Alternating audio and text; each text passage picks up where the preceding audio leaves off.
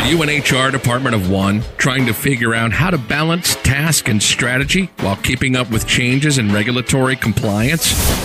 Do you need a fresh outlook on old topics? Then stop what you're doing, grab your coffee, and get ready to recharge. If you have people, you have problems to solve and things to do. Your host is Brenda Neckvattle, a 20-year human resource professional, ready to explore the HR industry with veterans of business and life with fresh eyes and new ideas. Learn about the rapidly evolving changes in employment law around the country, as well as new tactics to deploy and build engagement in your workforce. If you're looking to implement new practices to make your job easier in HR, then this podcast is for you. Hey everyone, welcome to the Best Practices in Human Resources podcast. Holy cow, it is July.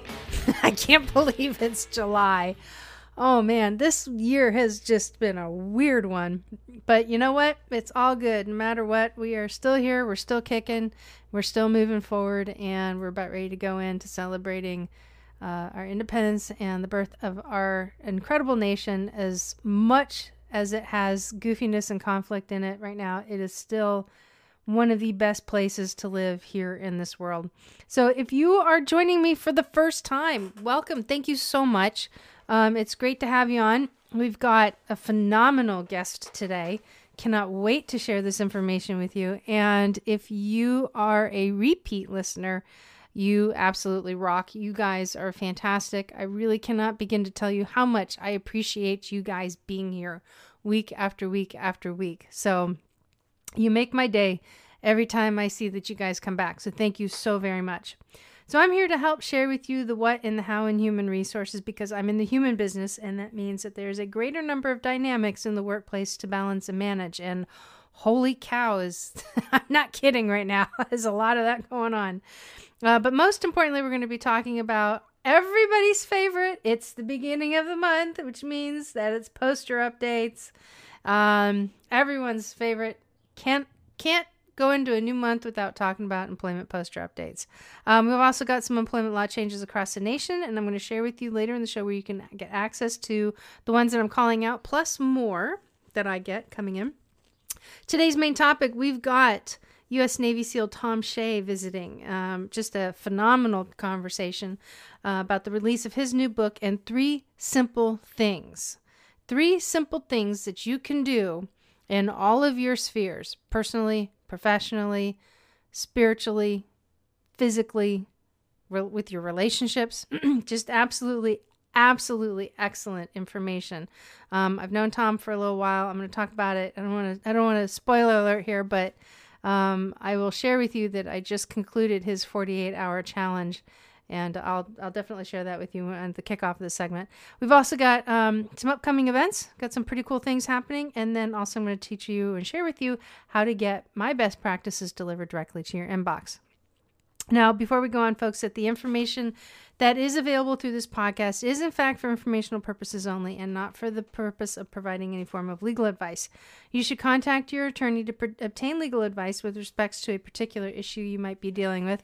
And if you do not have an employment attorney, reach out to me, and I will be able to help you get contacted and linked up with an attorney over through our affiliates program and our friends over at Jackson Lewis.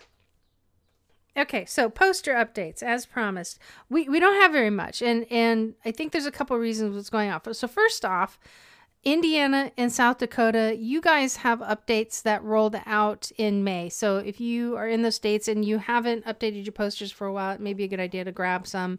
And you can find those over, if you go to bestpractices.org, click on affiliates, and you can scroll on down and find the Employment Law Labor Compliance Center. You'll find a code where you can get 25% off on the purchase of your posters. And they don't push out this ridiculous mail, campaigns that are meant to scare you and like every month that oh my gosh, your posters are out of date. It doesn't work that way. And that's part of the reason why I've got a good relationship with them, is because I don't believe in that fear-based advertisement. So we'll take that stuff right out of your head. Not to mention, Fear-based advertising gets you to spend money in areas where you probably don't need to spend money in. And I would much rather be focused on working on, increasing your confidence level and your compliance level rather than having you invest in a bunch of money for something that will likely grow ahead and you're not really obligated to use it anyway. So we just don't go there. But just be mindful be on the lookout for additional mid-year poster changes. It's very likely I'm going to keep my eyes on the ball through the month of July for you guys. There should be some delays to be expected with what's going on with the various state assemblies and state lawmakers and their ability to achieve first-year goals. Just first-of-the-year goals simply because of what's been going on with the COVID-19 shutdown. So, this pandemic has impacted everybody and everybody's ability to do everything else. So it's very likely that we're going to maybe see some delays, but nonetheless, definitely be on the lookout that we're going to get some poster updates. Okay, enough of that. We've got some employment law changes and headlines across the nation. And before I get started in this, these articles that I'm calling out in the episodes, you can actually find links to these articles up on the bestpractices.org website. So if you go to the website, click on podcast, you'll see this week's links up there. And if you want to access all of the links, including the ones that I don't share, you can find that in the member resource page. If you then, when you're over on the website checking out these links, you can just click on Next Gen Women in HR up at that top, and then that website. I've been talking about that for a little while, but the member resource site is actually only $9 a month, and it's got a ton of really great information in there for you. Okay. So first off, we've got emergency paid sick leave. The U.S. Department of Labor enforcement efforts are on the rise. We had a brief look into that with in our last episode when Dane Stephenson was on, and we were looking at the number of lawsuits that have already been filed. So the Department of Labor is, in fact, working on enforcing all sorts of stuff. So just don't be the one that gets in front of the Department of Labor for a bad reason. So definitely take a look at that. Also, just as a reminder, the unemployment payment expiration date for that additional $600, that is coming to the end. It will end July 31st. Right now, there is nothing that indicates that it's going to be extended, which is really going to be doing a lot of shakeup in our job market. So that's going to get really interesting. The EEOC has issued guidance on antibody testing in the workplace. We got a link for that. Also, there's also guidance now out about multi-employer construction sites and what to do in relation to protecting your employees and everybody working together with COVID-19. We do have an immigration alert that there's some updates on the suspension of entry of certain foreign workers until the end of 2020. And also next is OSHA does not back down from an employee work refusals in all circumstances. So there's some really great information and some takeaways as to what OSHA will support and won't support, particularly as it pertains to businesses being able to return to work. So there's also another release on OSHA guidance for businesses returning to work as well. Over in California, San Diego County, climate changes again on mandatory temperature checks. Over in Illinois, they have issued Phase 4 guidance and a business toolkit that you can download. Maryland, employers with over 50 employees must now submit sexual harassment survey by the 1st of July, which is today. And if you're listening to this past July 1st, that was yesterday or is in the past. So if you haven't done it, make sure you get on it. Over in Pennsylvania, Pennsylvania has adopted a new standard for enforcing a non-compete agreement signed after the start of the employee's relationship. And then lastly, over in Puerto Rico, they just want to make sure that you folks don't forget to renew your workers' compensation insurance policy.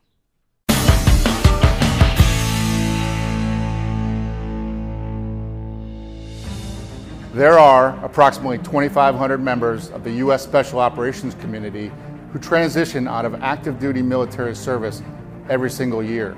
The Honor Foundation has dedicated its mission to serving these elite individuals on their journey to prepare for life once they take off the uniform. In the past few years, we've begun our own journey to reach this number, launching 3 physical campuses in San Diego, California, Virginia Beach, Virginia, and near Wilmington, North Carolina, along with a virtual campus to reach members of the community anywhere on the planet. I spent 26 years in the Special Operations community as a SEAL. I graduated from THF's program, I served on the board of directors, and now I'm proud to lead this organization into the future to continue assisting these transitioning service members and their families. Our dedicated team, our world-class program, and our incredible tribes of supporters are standing by to help THF alumni and future fellows, and are committed to providing the best possible support system and resources to better serve this community. Our vision for the Honor Foundation is clear: to impact every transitioning service member from the U.S. Special Operations Enterprise through our programs and support, and to be a catalyst for overhauling the entire DoD transition program. It's a big task, but the community deserves it, and we're driving full steam ahead to make this a reality. If you've been inspired with what the Honor Foundation's done in the last 5 years, I welcome you all to join us as we craft the next chapter in defining what it means to serve others with honor for life.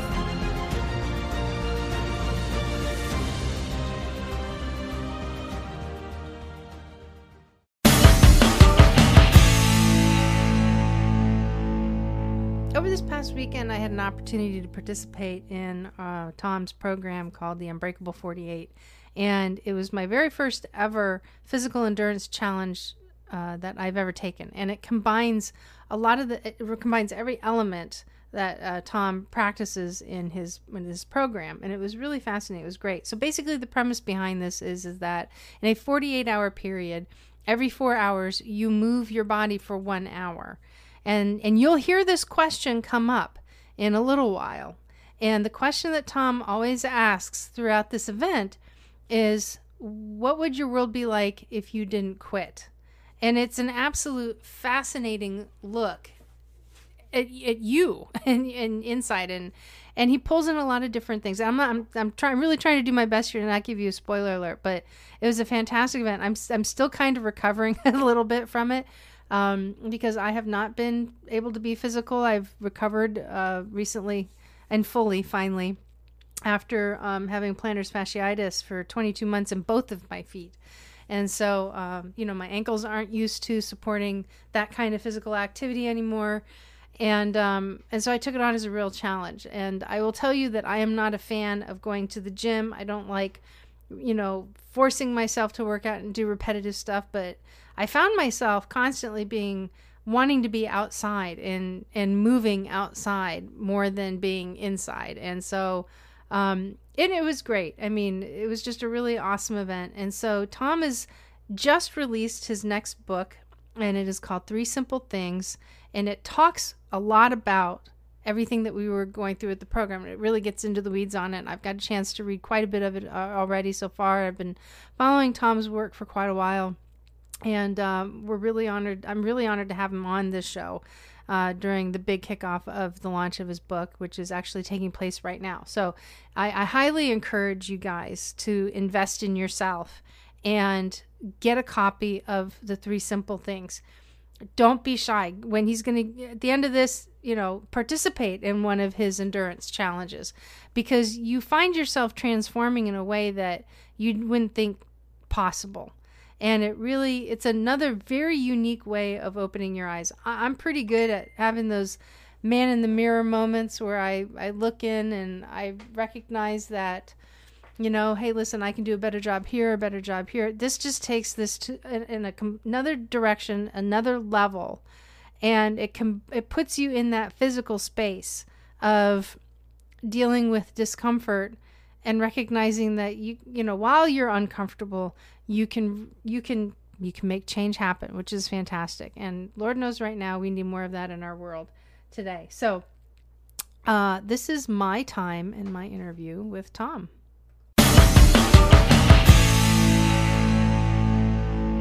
Today, folks, we've got somebody who's another awesome guest that's on the show, and I've been looking forward to speaking to him actually for a while. We haven't connected for a little bit, and just recently his wife was featured on a podcast as we were doing our Salute to Armed Forces Day and carried it through the month. So, folks, I'd like to welcome Tom Shea to the show. How are you?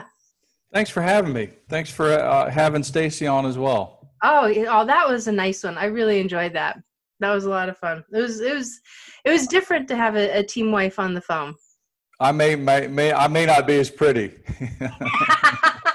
Well, actually, she clarified that. If you listen to the episode, it was really funny. So you served as a full career Navy SEAL, and if I remember correctly, you retired at senior chief, right? Yeah, I retired 6 years ago, and I'd spent 23 years in and as a senior chief. Yeah. And you have, I met you shortly after I started. It was about a year after I was doing the volunteer work over at the Honor Foundation. I had reached out to you, as I was starting to move forward into providing the pro bono consulting for team guys for SEALs. And that's when you and I had connected. And your messages have always been very impressive to me. And probably the one that I latch on the most, because it resonates with me in my world as much, is the making sure that you honor your word. And I absolutely love all of the work that you do around that one value. Yeah, I found that to be one important. The second part of that is nobody gets trained to do it. No. It never seems to come up in any educational system or any of the nonsense that you see in society. And it becomes the foundation of the work that I've done with leaders since I retired. Yeah, and it's also one of those things that I don't think people really realize, that when you live to your integrity, and this is really where I want to kick it off, because honoring your word and never giving up really is the crux of everything that you do. It's the foundation of your work, and it's also the one thing. It does so much for people, and it does so much for the employee-the-employer relationship. And I've been so looking forward to having a conversation with you around this. But yeah, honoring your word, I'm just going to kick it off, but it is one of those things that is the basis and foundation of building trust, period.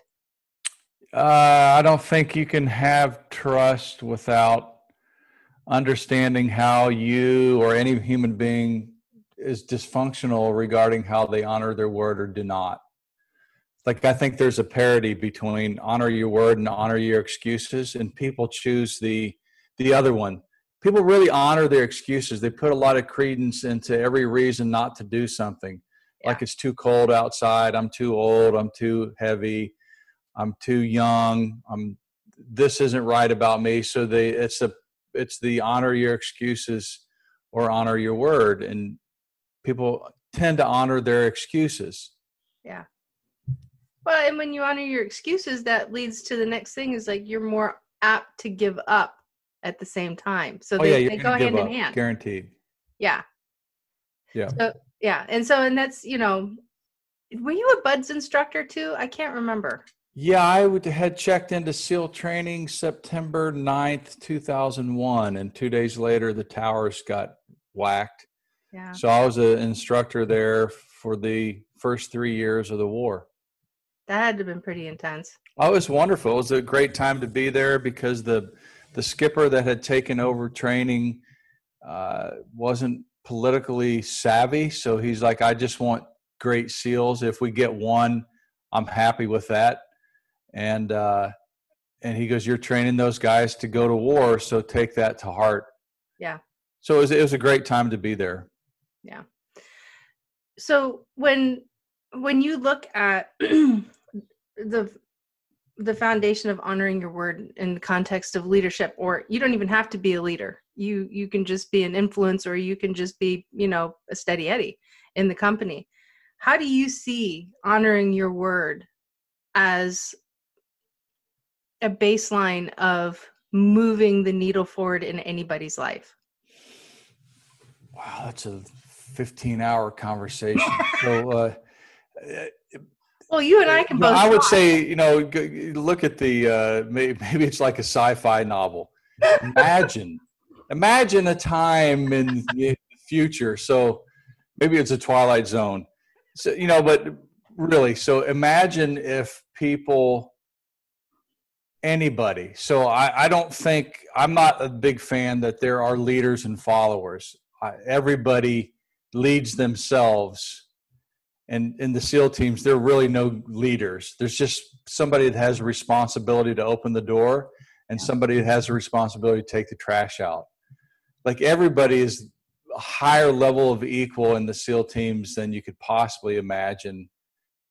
So the leadership side of it is more of a buzzword. People must lead themselves. That's the crux of any team. And that, in any industry, gosh, it wouldn't matter. When people really respect the fact and honor the fact that whatever comes out of their mouth is true, it creates a whole different environment. So I'm going to say that that's screwed up, or I'm going to say that that was effective, or I'm going to say I'm going to be there at 9 o'clock. So I'm going to be there at 9 o'clock. I don't care if I get in a car accident. I'm going to show up. I don't care if my dog ate my homework. I'm going to do my homework. So that's not a trained thing anymore. So we have trained ourselves away as a nation to not honor your word and take responsibility for the actions that ensue when I say something. So it becomes an interesting environment, which it's easy to teach somebody to do that. It's easy to teach somebody to honor their word. Try to do something for 3 weeks. Anything. So what I've done with clients now, there's 2,000 people that have tried what I had originally written about in the first book that I'd put out, was do something for 21 days. And you will see if you can honor your word in any environment. Come to find out, people don't know how to honor their word. They actually honor their excuses, meaning, now that I have some data collected on it, I didn't think it would be like this. People honor these 4 excuses more than they do, like if you're married or if you've written a contract, that's really where you should honor. So people honor not their contractual obligation to each other. Like, what if you and I are married, I say I want to stay with you forever. People obviously don't honor that. Right. But here are the 4 things that people pay more attention to. They honor pain more than they do their original agreement. If something hurts, I'm out. What do you mean you're out? In the teams, nobody cares about that. So you got your leg blown off, dude, you're still in the game. Keep fighting. So, yeah. And so that it was an interesting analogy. So people pay attention to the excuse of pain more than they do their agreement. The other thing is people excuse themselves from their own success because their wife or husband doesn't support them. So I'm going to try to do something, but my husband doesn't want me to, so I'm not going to do it.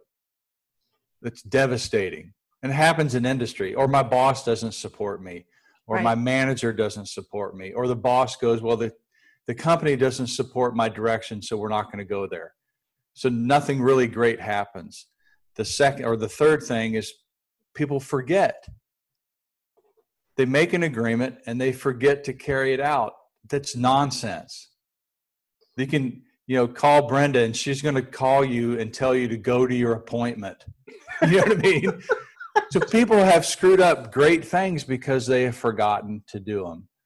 And the fourth one has become the biggest tragedy, is people cannot deal with the excuse in their head. It sounds like this: when things become stupid, people will give up. Mm-hmm. When you hear yourself say, well, this is stupid, why am I doing this now? Then you're going to fail. So if you can't overcome stupid, you're done. Yeah, it's those limiting self-beliefs. It's either elements that become a limiting self-belief, or the ones that, just as humans we're programmed with. I've got a friend, she's been on the show. She's down in Australia, and she's got the perfect phrase, which this is now probably going to flip my show from clean to explicit, but that's all right. I love this phrase. Mm-hmm. That voice inside your head that you're talking about, she refers to that as your itty bitty shitty committee. Right. But that's exactly what it is. I mean, it's that internal force that we have that we constantly have to plow through and either step over, ignore, or run it out of our way. That is our limiting self-beliefs. And in the field of human resources, the goal for us is to always do work that's for the betterment of the organization. That's our goal. And it's not easy because you have to find that delicate balance between doing what's in the best interest of the company and doing what's in the best interest of the employees. And there are days that it's really hard. But when you have to battle to get that kind of support, it can be crushing on the inside. But it's usually because, one, you've pitched something that you didn't pitch as well as maybe you should have, or two, you pitched a really great idea with the best of everything and it was the wrong timing. Mm-hmm. Or three, quite frankly, leadership isn't focused in on that. And then you have to figure out what you do after that. But that limiting self-belief and all these other elements that you're talking about, really, I love this because it really folds around that, and we're all susceptible to them. Yeah, the human element is the critical success factor. Yeah. And humans don't do well at being human. They really don't. No, we don't. They suck. I mean, we really suck at the thing that we actually have control of. Yeah. Is the human factor. How I move my body. Not a lot of people try to master that, but that's what you have. I mean, you were issued a body, dude, master the damn thing. In every business that I've worked with, the health of the employee is just a conversation. But nobody wants to be responsible to it from the top level to the bottom level. And HR is in the middle. Mm-hmm. What do? So here the four excuses come up too. Yep. I'm too old to work out. Hey, listen, asshole, go work out. Work out, be healthy. Well, I don't feel good. Bro, it will make a difference to your company that you take care of your own health. Yep. But nobody factors that into it. Yeah. I wound up, I would say that I took your 21-day challenge. I didn't go back to doing it, but, with the whole coronavirus thing that came out, when it hit, I had just gotten off of a 2-year injury. I had plantar fasciitis in the bottom of my feet. So imagine not really being able to move for almost 2 years and to stand and being completely uncomfortable sitting for a long time. And it was difficult. Then I wiped out and I dislocated my elbow. So I'm like, fantastic. This is great. Yeah. So now I can walk again. I mean, I can actually do walking again. I can straighten my arm, which is great. And in that process of, recovering from both of those things, I actually, I had inadvertently gotten on a sugar kick again. And what that does to my body, it just absolutely kills it. So I've been off of sugar for a while. And just that one thing made a huge improvement. I can sleep again. I can breathe again. Yep. My tendons are healing. I mean, sugar in your tendons, I've learned, crazy, right? Yep. So it's just one thing. And that's, it's like what you're talking about. If you just do one thing and focus in on one thing and get good at it, then you can move to one more thing. Yep. That's true. And then get good at it, Yeah. But if you give up, and in humans, we are prone to giving up. That's just what like you said, we honor pain, regardless of what that is. If it hurts or if it's hard, we exit. In a lot of things. But if you really ultimately have your goal or your sights fixed on an end result, you can't give up. I mean, something may not work, but you tweak it and that's different. Yeah, I don't know why we went off the rail or when people went off the rail of playing the long game. Mm-hmm. Like, play the long game. Don't play the short game. The short game you actually have less control of than the long game. Yeah. Because even athletically, even in business, the transactional game, which is the short game, you can't really get 100% transactions because you can't control the environment, the other person that has the credit card, if you want to use it at that level. So if you can't really, so you try to do volume in the short game. The long game is a transformational game of business. The people that play the long game, like Warren Buffett, they print money. Yeah. People that play the short game have to go to the bank. Do you know what I mean? Yeah. And so what happens there is, I don't know, again, if you play the long game, I'm not going to quit. And in the short term, you figure things out, and every Monday something new changes. Well, it's not supposed to. Yeah, it's supposed to change because I'm continuing to grow in directions that are unpredictable. So I have to keep adjusting the long game. The people that play the short game are so put off every Monday that they have to go to work or something happened over the weekend that was uncontrollable. People that play the long game, I'm not going to give up on this, are not put off when Monday happens. Right. Okay, the market went down. Okay. So let's figure it out. It'll go back up. Oh, coronavirus. Okay. We'll figure it out. Right.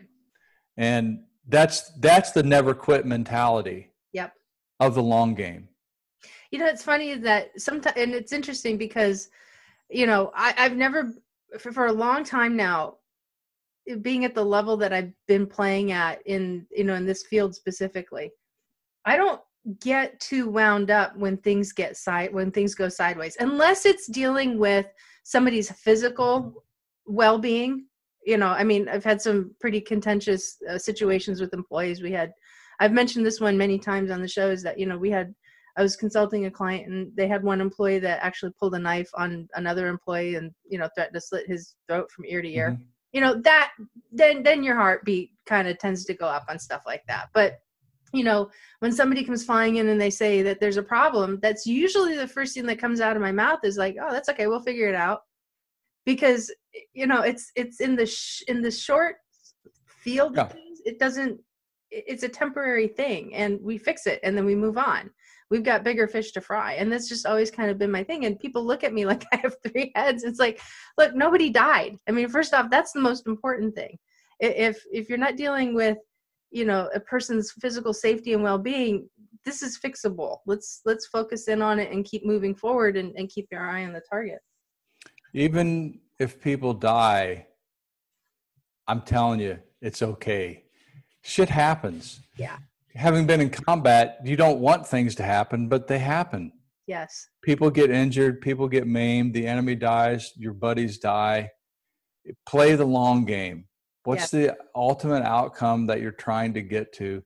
But if you play the short game, you're going to be an emotional wreck. It's too difficult to play the short game. But, you know, Google how to be successful now. It's all hacks. Literally. Yep. The 5-second workout. Okay, you're going to give me a 5-second workout. Come on, dude. You know, how to make $1 million in 2 months. Okay. So it's created a mental travesty on the American population.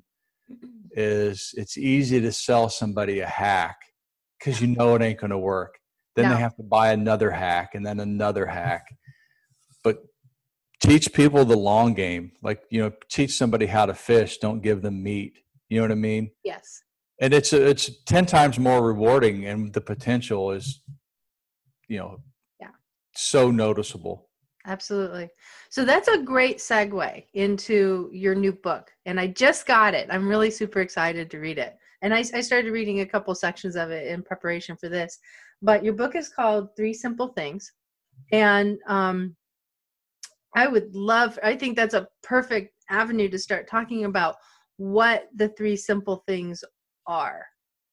Yeah. So I'm a fan, or I'm a believer in all humans have 5 areas of life that has. Obviously, everybody has their health. Everybody has the ability to learn. So those are two areas. Everybody pursues wealth in one manner or another. Mm-hmm. So that's the third area.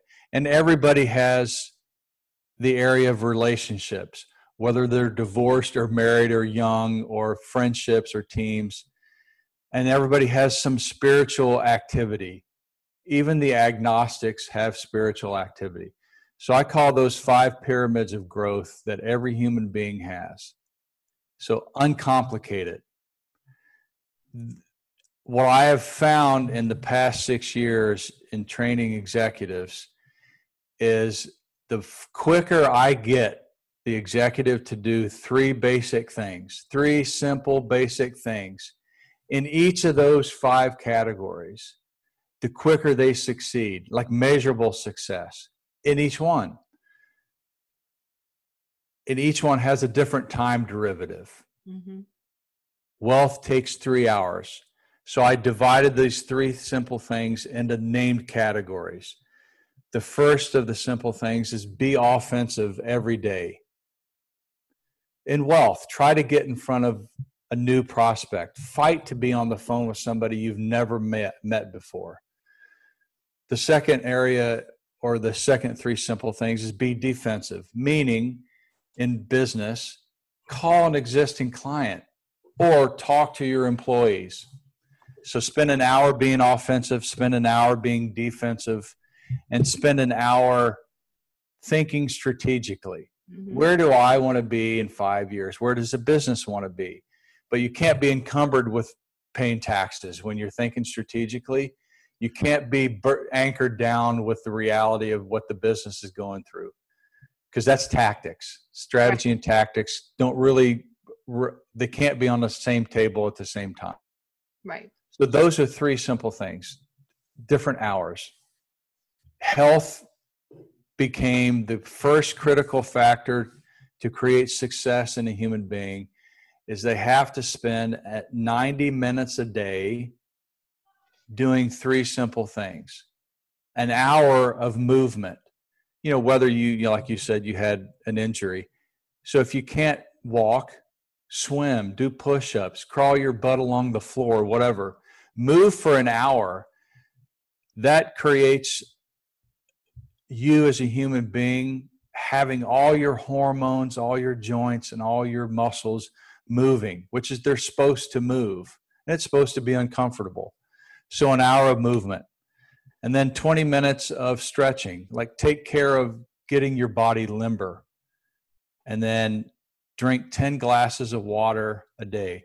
By the way, that's actually offensive, defensive, and strategic. The strategy of nutrition and hydration, that's strategic to your body. Yeah. Like if you don't eat right and drink right, nothing you do will have long-term effects.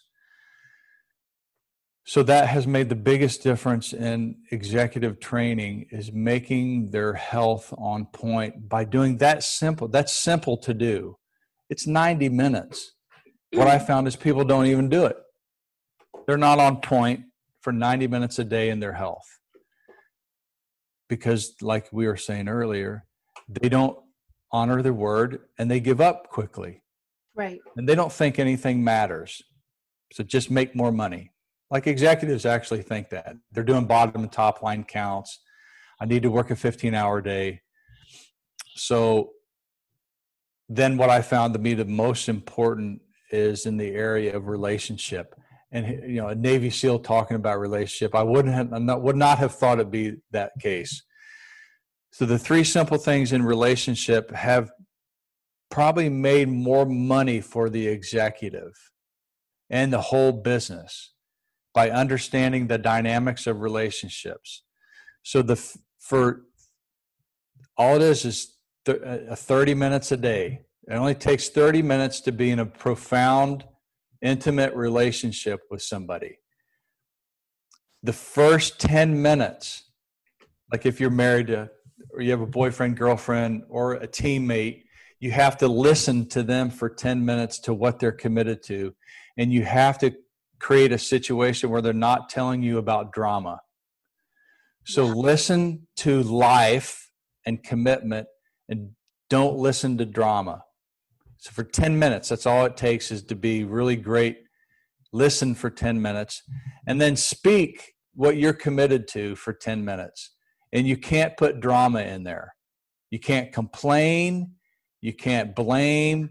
Like, hey, hey, Brenda, I'm going to go run 5 miles today.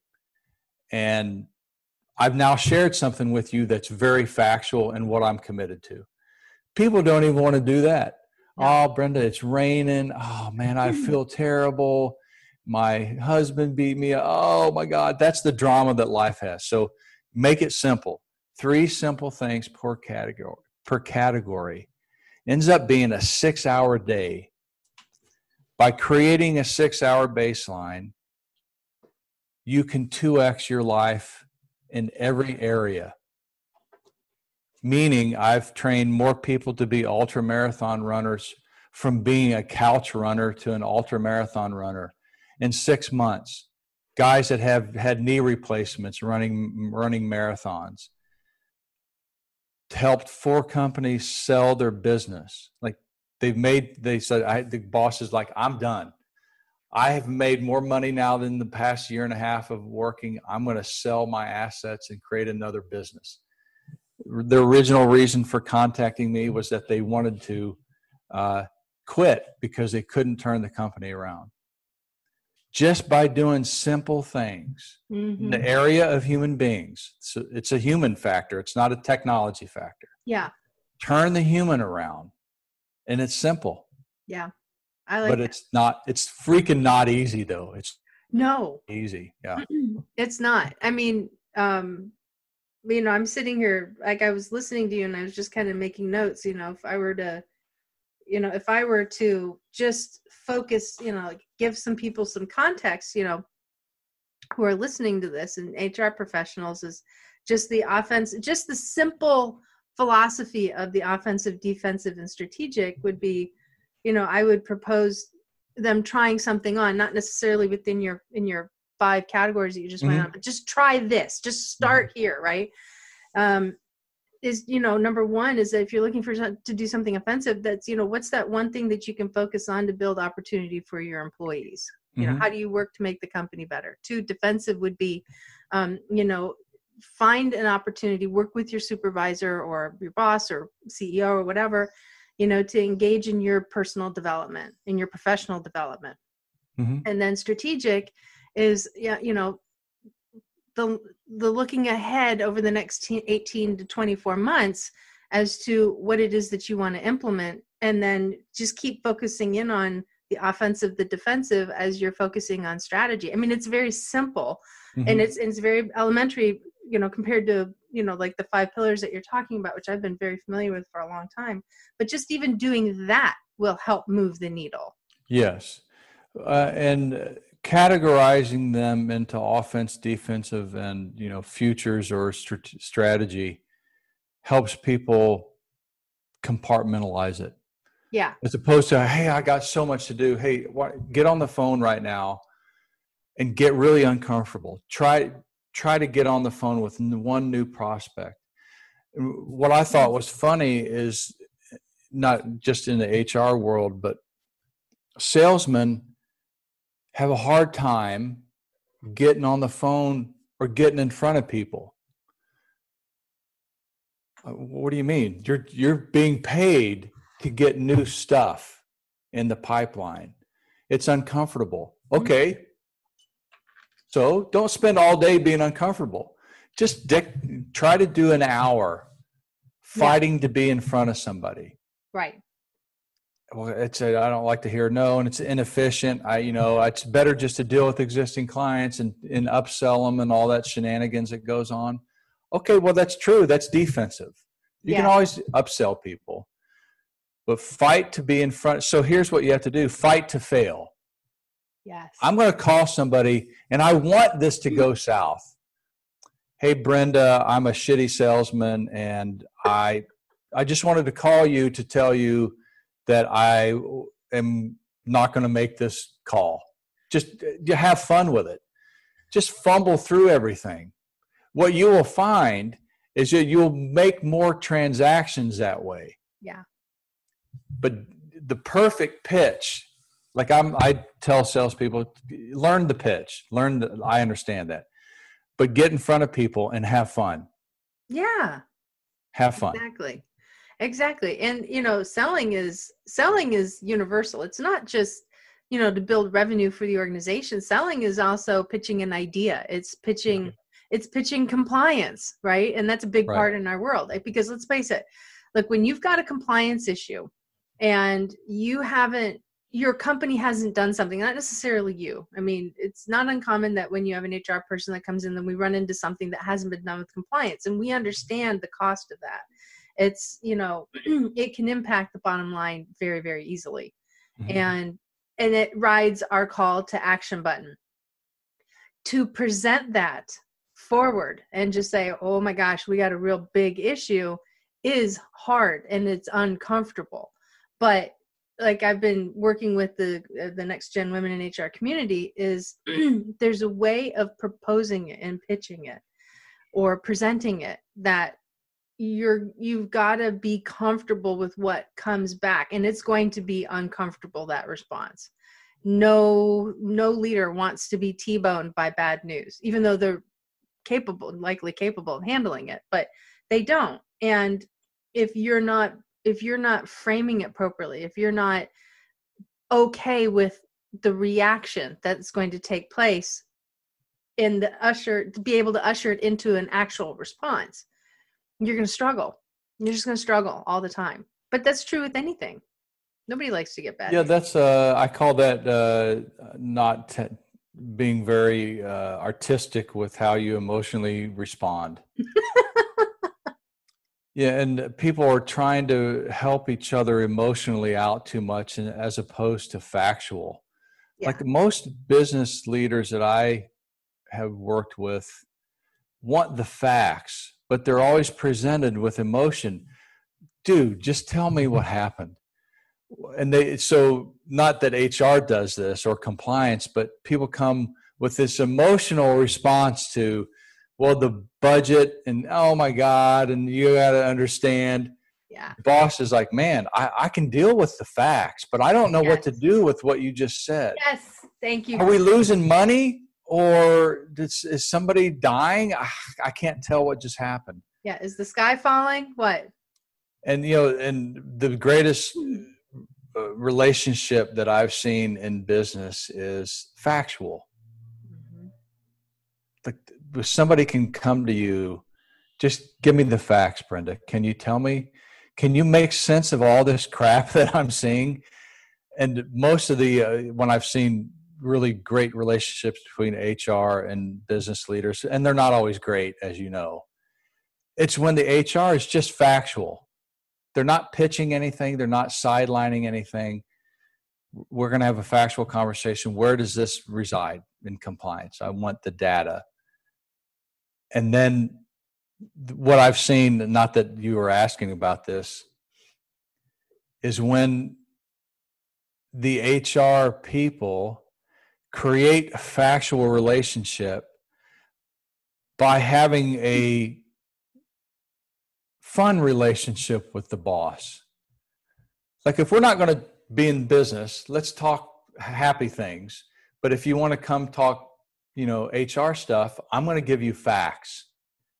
And that seems to be the real simple things that make a huge difference in my third party perspective of how the human factor can be the greatest benefit to the organization, is when it's not as emotionally charged as it is factual. Yep. Exactly. But we add too much emotion. And my wife, Stacy's like, oh my God, you're going to, I guarantee you're going to go down, talk to Brenda, and you're going to bring up emotion. Like, it's needed, but it's never at the right time. People put emotion in the wrong place, but yeah, it's okay. Well, so in all my years of sitting in the seat and dealing with crisis, what I see is that people impose their emotion into the situation. But and this is what I'm adamant about when I work with these, rising HR champions is that, listen, and the same thing with leaders. It's like, look, I get that you're upset. I totally understand that. But look, before you open your mouth and make the situation work, deal with you first. Because if you don't take care of you, and there's a lot of that in this is all about taking care of you first. And if you don't take care of yourself first, you can't take care of anything else. It's as simple as that. Yeah.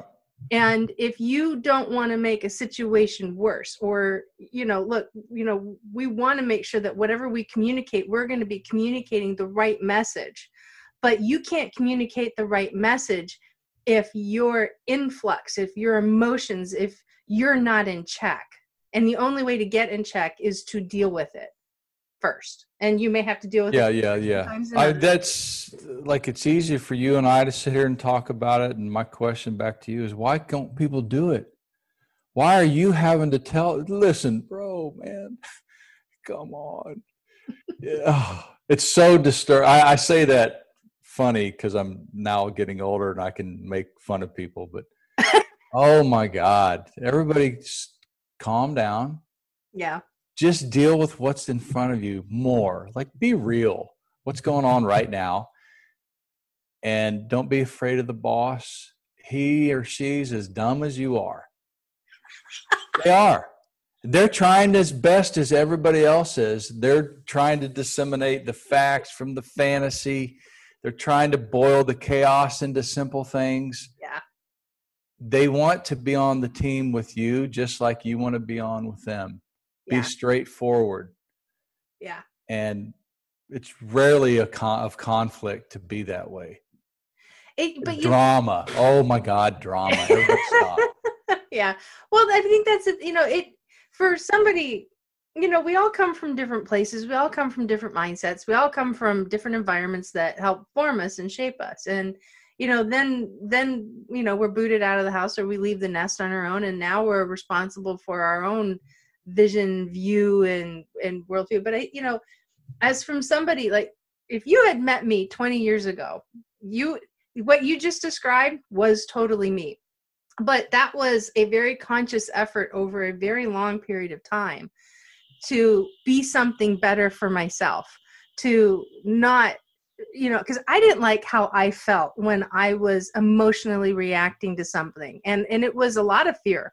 I wouldn't say that I had an anxiety issue, but I came from a background to where I grew up with the mindset of, it's like, oh, what will they think? And that is a huge driver into how people respond. And when we're so concerned about what other people think about us, then we tend to really get lost in our own thoughts, and we don't have clear focus and clear vision. Mm-hmm. And to some degree, yes, there's a level of importance where you're going to be up against perception. I mean, perception is everything in this world sometimes, right? Mm. But it doesn't necessarily mean that it should rule how you respond or react to things that are coming at us in life. Interesting. How have you been able to apply that in helping SEALs graduate from the military to civilian? Well, the biggest thing, and this is still in the back of my mind, because when I came into this 4 years ago, I made a very big commitment. I wanted to do this right. And I didn't want to fall victim to all of the Hollywood stuff that was out there and the nonsense and I knew it existed out on the website and, mm-hmm. in the internet sphere. Right. Yeah. And I had met already several Navy SEAL posers that were saying all sorts of ridiculous things. And of course, back then it was just like, oh, I don't have anything to question this against. I couldn't challenge it because I just didn't know. Mm-hmm. So when I came into it, I came in with the commitment that, number one, I wasn't going to be some starstruck, googly, weirded out female that's, suddenly surrounded by, a room of 16 SEALs or 18 SEALs or whatever it was, right? It just wasn't going to be that way. I was going to be conscious, and I was going to be focused and listening and mm-hmm. asking questions. And I was scared to ask questions. So I found a way to do it. So if I wanted to understand something, because, when you're with a group of people, everybody starts talking in their own vernacular. Mm-hmm. You know, we all have our own cadence of rhythm in the constructs of whatever culture you're immersed in. Now, if you know it, you go to corporations, Yep. and all of a sudden you hear all their buzzwords, right? Same thing here in the teams. And so when I'd hear something, I was curious as to what it was, because it was out of context for me. I didn't Mhm. understand what somebody was trying to say. So on top of being dyslexic and already not, you know, absorbing information usually as it's intended, I have to constantly have to be listening for, okay, what is that person really trying to tell me? And then having something new throwing at me, like, okay, I have no idea what this means.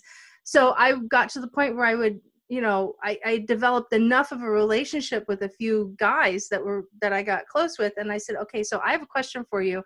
And I don't know if I can ask this or not. So can you please tell me if this is a red light, green light, or yellow light kind of question? Now they knew exactly what I was talking about. And then I'd ask it and they're like, oh yeah, that's easy. I can answer that. That's not a problem. Or when they would start talking to me about, and they would share one nugget of information that got me to understand that they were sharing something emotional. Mm. And then they'd immediately stop, because you don't do that in the teams. And then I do the same thing. It's like, okay, I'm not sure if I can ask this or not, but you said something and I just really want to understand it. What did you mean when you said this? And then I would just get very, very quiet and listen. But that carrying from where I came from is like, oh, what would they think?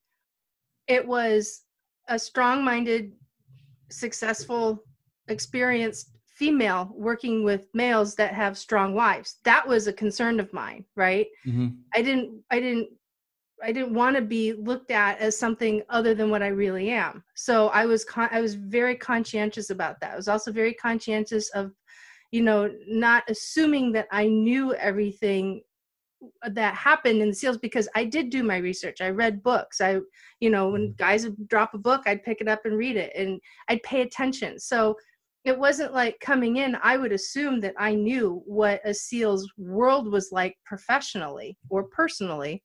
I just got quiet and listened, and then over time started to see patterns and started to get a better understanding. And that took time. But it was a big fear of mine that I was going to do something to screw up my relationship and not being able to commit to the long-term work that I wanted to do.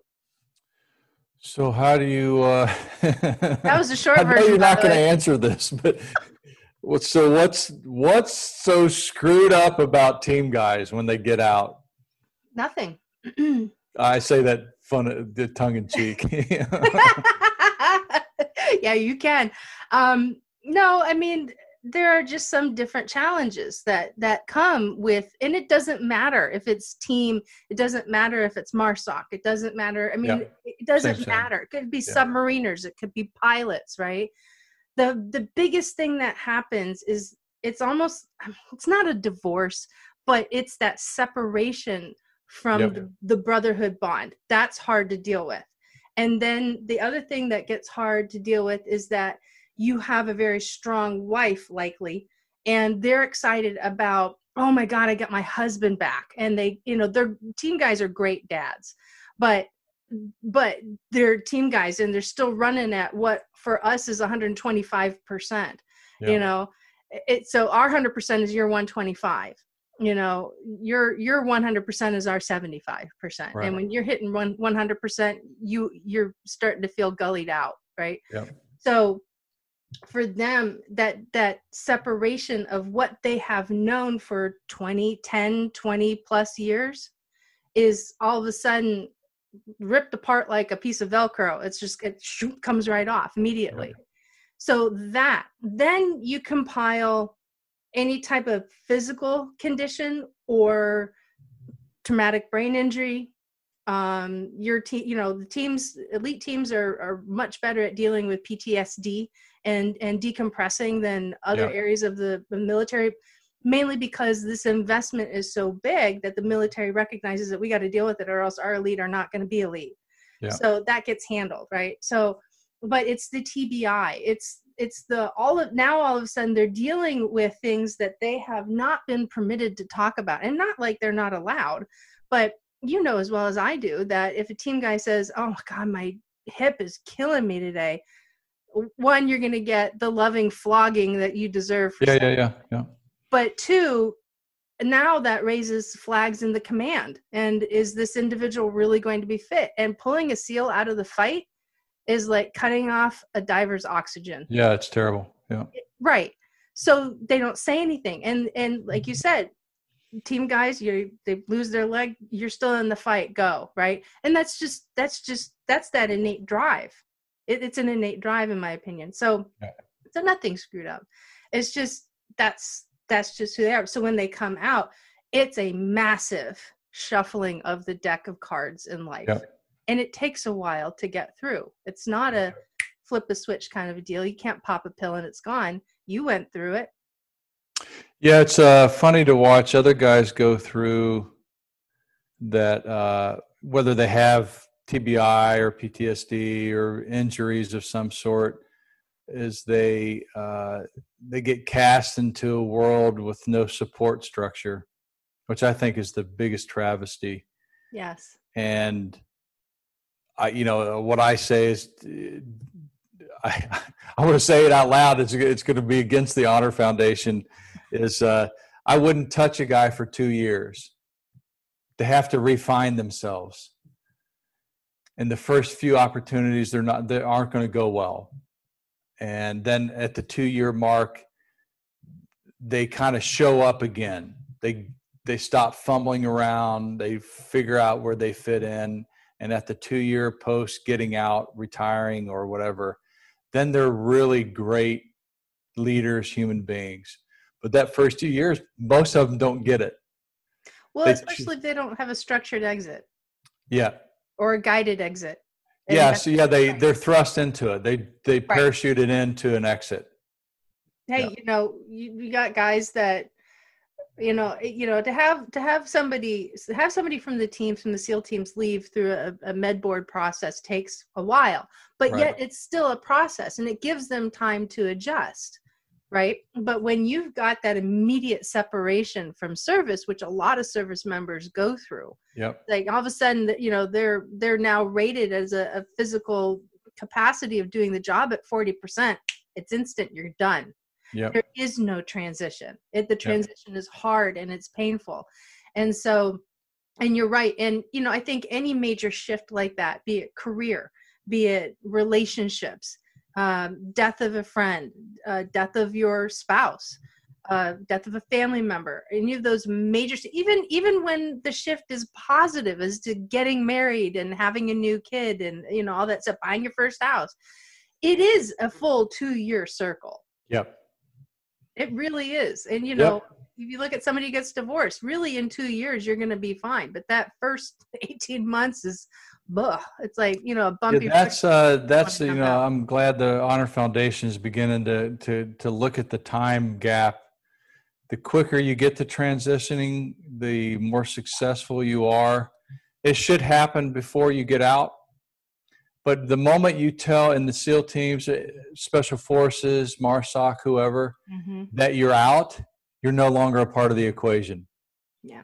Well, they move on and they have to reformulate and they have to, It's like, okay, so we're losing an asset. And it's not that, yes, you're losing a human being, but more importantly, you just like here in corporate America, somebody says, I'm going to retire in 2 years. Guess what?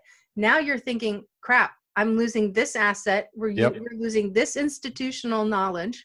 We've got to figure out how we fill this because this may be only one person deep in the company. And that person now knows all the passwords. They know all the history. They've got record of all the files. And it could be that one thing that could strategically bring your organization down. And that's why there's such a focus on talent management. But it's not the individual, it's the data, it's the information, it's the contribution. Yeah. And so sometimes that's when companies can forget the person. And sometimes the teams do too. I mean, we've seen that in this community in the last 4 years. They forget the person. That's true.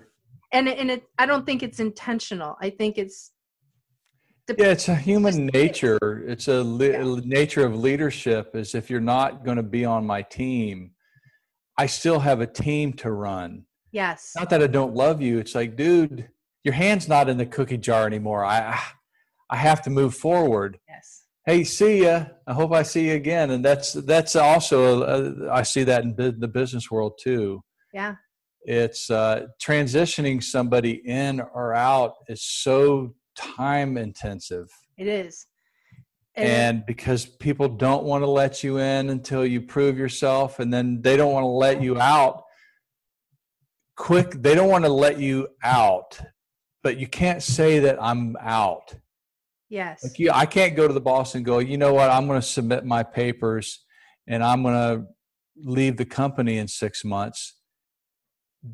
What do you mean? You can't do that. So then there's bad stuff that happens. So you wait till the last minute to go, okay, here's my 1 month out package. Yeah. Me saying I'm leaving, because if I had said it at the right time 6 months ago, I would have been treated poorly. Yes. So it's a quagmire, but it's still, boy, what's missing is always the human factor. Yes. And having the people in the organization be on point in their life. And it's interesting that when you say that, because I hear, I grew up in a very blue collar town, post-Korean War, blue collar steel town. And it always sends this like plucks the nerves in my spine every time I hear people, pardon me, but bitching about business or big business. They're like, I don't care about the small person, blah, blah, blah, right? And it drives me mad. Yes, that sometimes happens. But you know what? When you tell somebody that you're going to be leaving, you're just, it hasn't happened to you. You're leaving. You already got an exit plan. You're moving out. You've already gotten your path forward, right? And it's not that the company doesn't want to wish you well, or it's not that they don't think about you. It's just you have now took a boulder and thrown it into a puddle. And people don't look at that. They don't look at, and that's with everything in life. When you execute whatever decision you have in life, you are leaving a residual effect everywhere you go. Yep. And everybody has to adjust to it. Now, just because somebody hasn't fallen to the ground and started weeping at your feet that, oh my God, you're leaving, I don't know what I'm going to do without you, which a lot of people internally like to have that happen. And that's a fact, because that's true. I dealt with a lot of that. But just because that doesn't happen doesn't mean that you're less valued. It doesn't mean that the company doesn't care about you. The company also has umpteen other people that they have to be responsible for, regardless of what your decisions are. And that's where we get lost in the it's all about me stuff. And it's easy to do. Yeah. There's no solution to that problem. No. There isn't. Mm-mm. The moment it's not quitting. It's the moment you take your hand out of the bucket of water, you recognize that you don't impact the waves anymore. Yes. And not only is it okay, that's the way of it. So don't then expect the waves to treat you a certain way. Yeah. They've moved on. Yes. But the misunderstanding of how humans are dealing with each other. Once you say to me, I'm exiting, okay, exit. What do you want? Okay, well, we already agreed. Here's a severance package. Okay, but they don't exit efficiently. They still have residual things. Well, I wasn't treated poorly. What do you mean? I don't know what you're saying. We signed all the documents. Everything worked out well, and you exited. Or when you enter, it's the same thing. It's the human factor trying to figure out how to integrate new things and old things. And what I saw in business is, one is it doesn't have to go that complicated. Still do simple stuff. Yeah. But like right now, what Stacey and I always talk about, how quickly the simple gets dissolved into complex things. Meaning, okay, the COVID-19 disaster. People don't do simple things anymore. People aren't eating right. People aren't.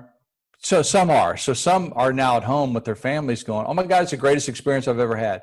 Like our family's all here.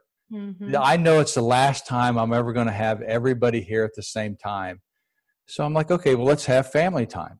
Yeah. Let's do things together that I wouldn't normally want to do because I'm older. You know, Garrett, you pick something we do today. Autumn, you pick something we do today. And let's go full bore and do it together. So there are those anomalies that people have adapted, but people forget to do simple. Oh my, I lost my job. So go get another one. Yeah. Well, I'm going to wait to see if it's going to open up again. Dude, okay, it's 7 weeks now. I'm a waitress. I'm waiting. Go next door and ask them if you can do something for them. Well, I have to wear a mask. Oh, it just made everything so complex. Yeah. People can't even breathe and make a decision, which is why I recognized in the writing of the 3 Simple Things book is do 3 simple things every day for the rest of your life. It doesn't matter what comes up. And premise everything on make a promise and keep it. And don't give up on that. Yeah. And then do basic, simple things. Don't even get off of first base. Get on the first base every day. Yep. You want to know how many runs you're going to make if you keep getting on first base? You're going to win every baseball game that you play. Yep. Keep dribbling the ball in basketball. Say hi every time you see somebody at work. You know how basic that is. Yep. But people don't do that. Oh my God, keep it simple. Yes. So if there's, and you may have just done it, but if there's any one thing that you want people to take away from everything that you do, what would it be? That may have been it, but I won't assume. It's so, you are capable, everybody listening to this, you're playing at 20% of your capacity. You can play at 100%. You can. It doesn't take more time or energy. You just have to make the complex things in your life simple and play at 100%. I asked the question, here's the gift. What would your life be like if you didn't give up? What would you have in your life if you stopped choosing the button called give up? Mm-hmm. Stop choosing that button. And the only way I found to stop choosing quitting is to make things simple. Just do simple stuff. Don't pay attention to any hack. Do simple things more. Do more simple things. Well, what about that? No, it's not on the simple things list. Don't do it. If you live that life, everything about you gets better. Like simple. Say hi. Tell your wife or husband you actually love them. That's simple. That's not complex. I'm not saying jump through a hoop backwards. You know what I'm saying? It's simple. And light it on fire while you're at it. The simple is so much more effective for everybody, and it's more profound on the upside. So that's awesome. What I want everybody to constantly keep things as simple. That's awesome.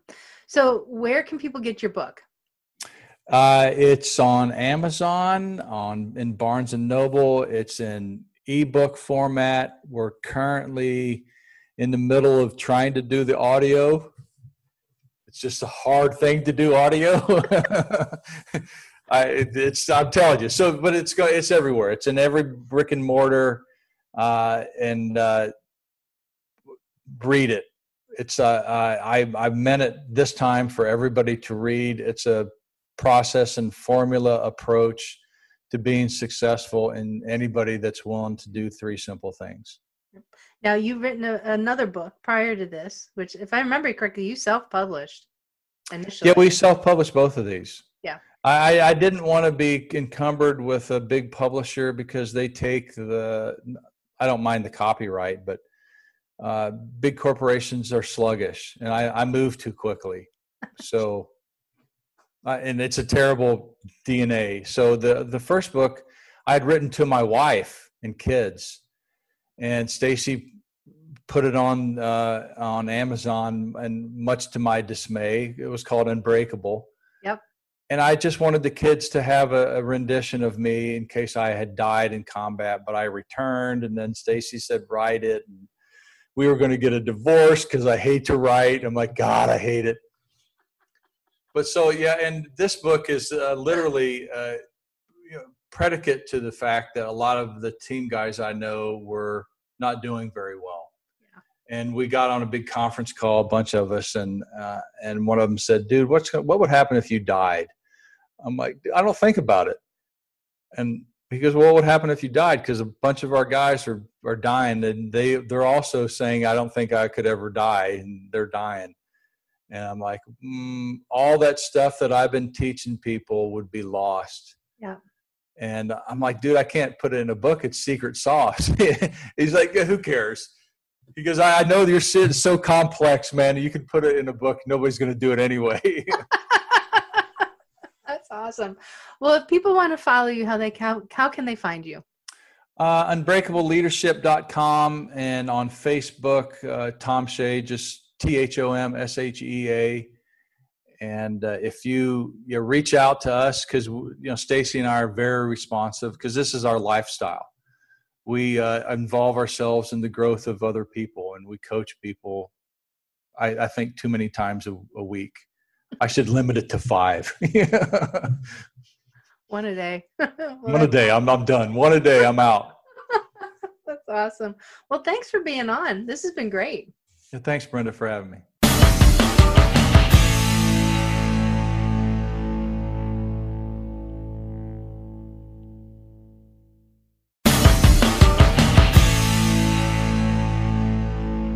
It's July, and the very first day of the new month, of every month, is when the event registration is open for the new HR coaching program. That is to attend the HR Roundtable. So if you've been considering joining the HR coaching program, now is the time, especially since I've added more to the program that you can get a much greater benefit from it. So when you join, you'll receive these features. You get access to the recorded HR planning sessions that recently took place, and the upcoming Q3 HR planning sessions that is being held recently in July 2nd in the Next Gen Women in HR Facebook group, plus others that are going to be coming as we continue to make our way through the year.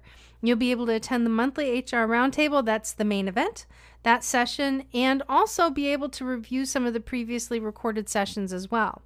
You have access to the course Selling HR to Your Boss, How to Increase Your Yes Factor by 10x. That is part of that. That is at no cost.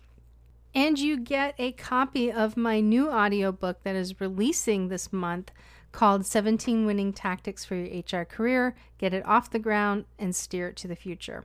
And you get free access to the member resource site.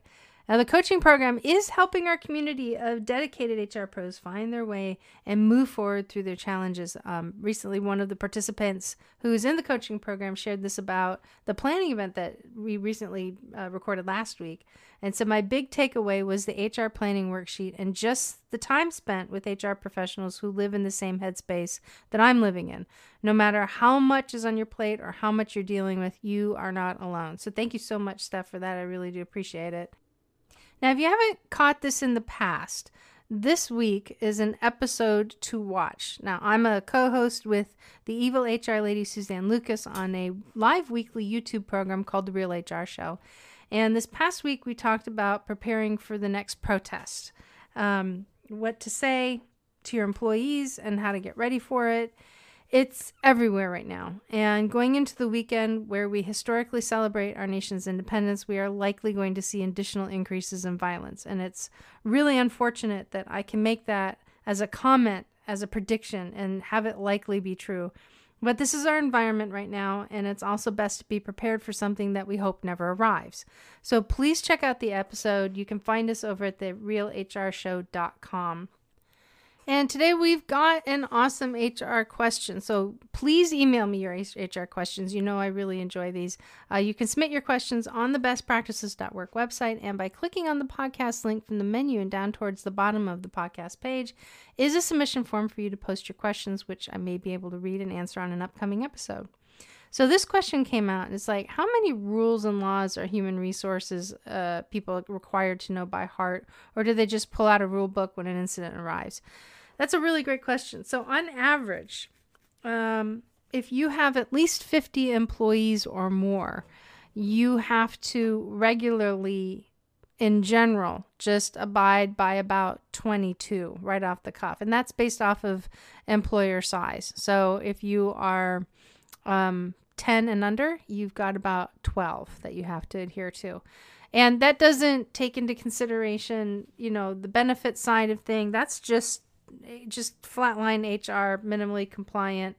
That's what you have to navigate through. And I think that's probably a better way to say that is it's not necessarily that you have to know by heart. You do have to understand what they are. And there's a lot of nuances to each and every single one of them. And they also layer on top of, one on top of another. And they also layer on top of at-will employment. Then you start working in, unionization and case law. And it gets a little wonky. It is, I'll tell you what, being in HR, as much as I love it, I love solving the HR problem. I'm not particularly fond of owning it anymore, but I do love to solve it. But I got to tell you something. It is a continuous brain tease. It is, everything is just constantly shifting and changing. And when it doesn't, just hang on because something else will come out down around the corner. So yeah, you're looking at roughly about 22 just to get out of the gate. And then, depending upon the type of company that you have, we're not even talking safety. I mean, we're just talking just normal stuff. So that's a great question. I really like that. So I appreciate that. And that one actually came out of somebody who's been kind of circling the community and looking in to see, is this the direction that I want to go with my career or not? And I encourage this person to actually jump into the Next Gen Women in HR community because this is where we're having real conversations in real time with real people. They're exciting.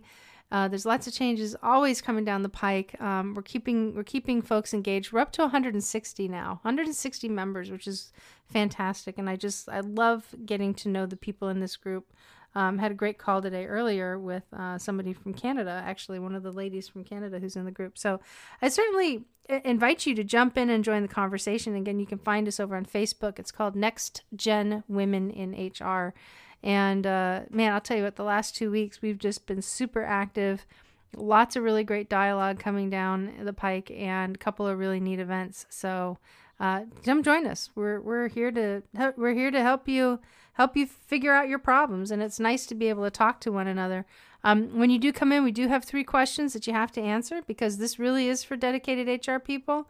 If you don't answer the questions, I'm sorry, we're not letting you in the group because we don't want to flood it with people who aren't going to be engaged. We really want people who want to be here, want to move forward, and people who are committed to their job craft.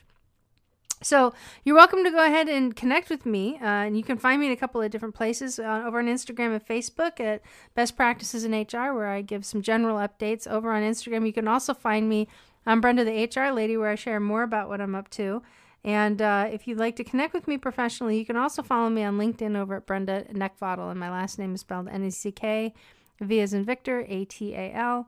Over on YouTube, I've been building a library of videos that you can find me again using my name. And if I also co-host, again, the other show that I was telling you about called The Real HR Show with the evil HR lady herself, Suzanne Lucas, we stream that live every Tuesday morning at 9 a.m. Eastern Standard Time. And lastly, you can jump on the website at bestpractices.work where you can read up on the new updates that I called out earlier in today's episode. And this is something that I've decided to add. I'm going to make this a regular part of the show. And just, simply visit bestpractices.work and click on the podcast link and you can get to that information. Also, click connect at the top of the page and get my best practices delivered directly to your inbox. And folks, before I go, a while ago, we had Mike Day on at episode number 47, and I've talked about it quite a bit, and I just want to make sure that I give a shout out because his book, Perfectly Wounded, just an absolute phenomenal book on resiliency in leadership, and his story about how he was shot 27 times. Like I said, he came on the show and he talked about it, and I got to tell you, I am super proud of this guy. He made Amazon's best-selling list, so bestsellers list. So congratulations, Mike, to that.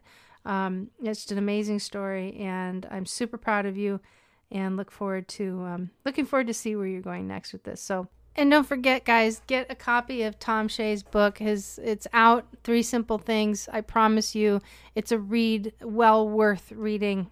Just great information. And Tom, I'm just thrilled. Thank you so much for the opportunity to participate in what you've got going on as well.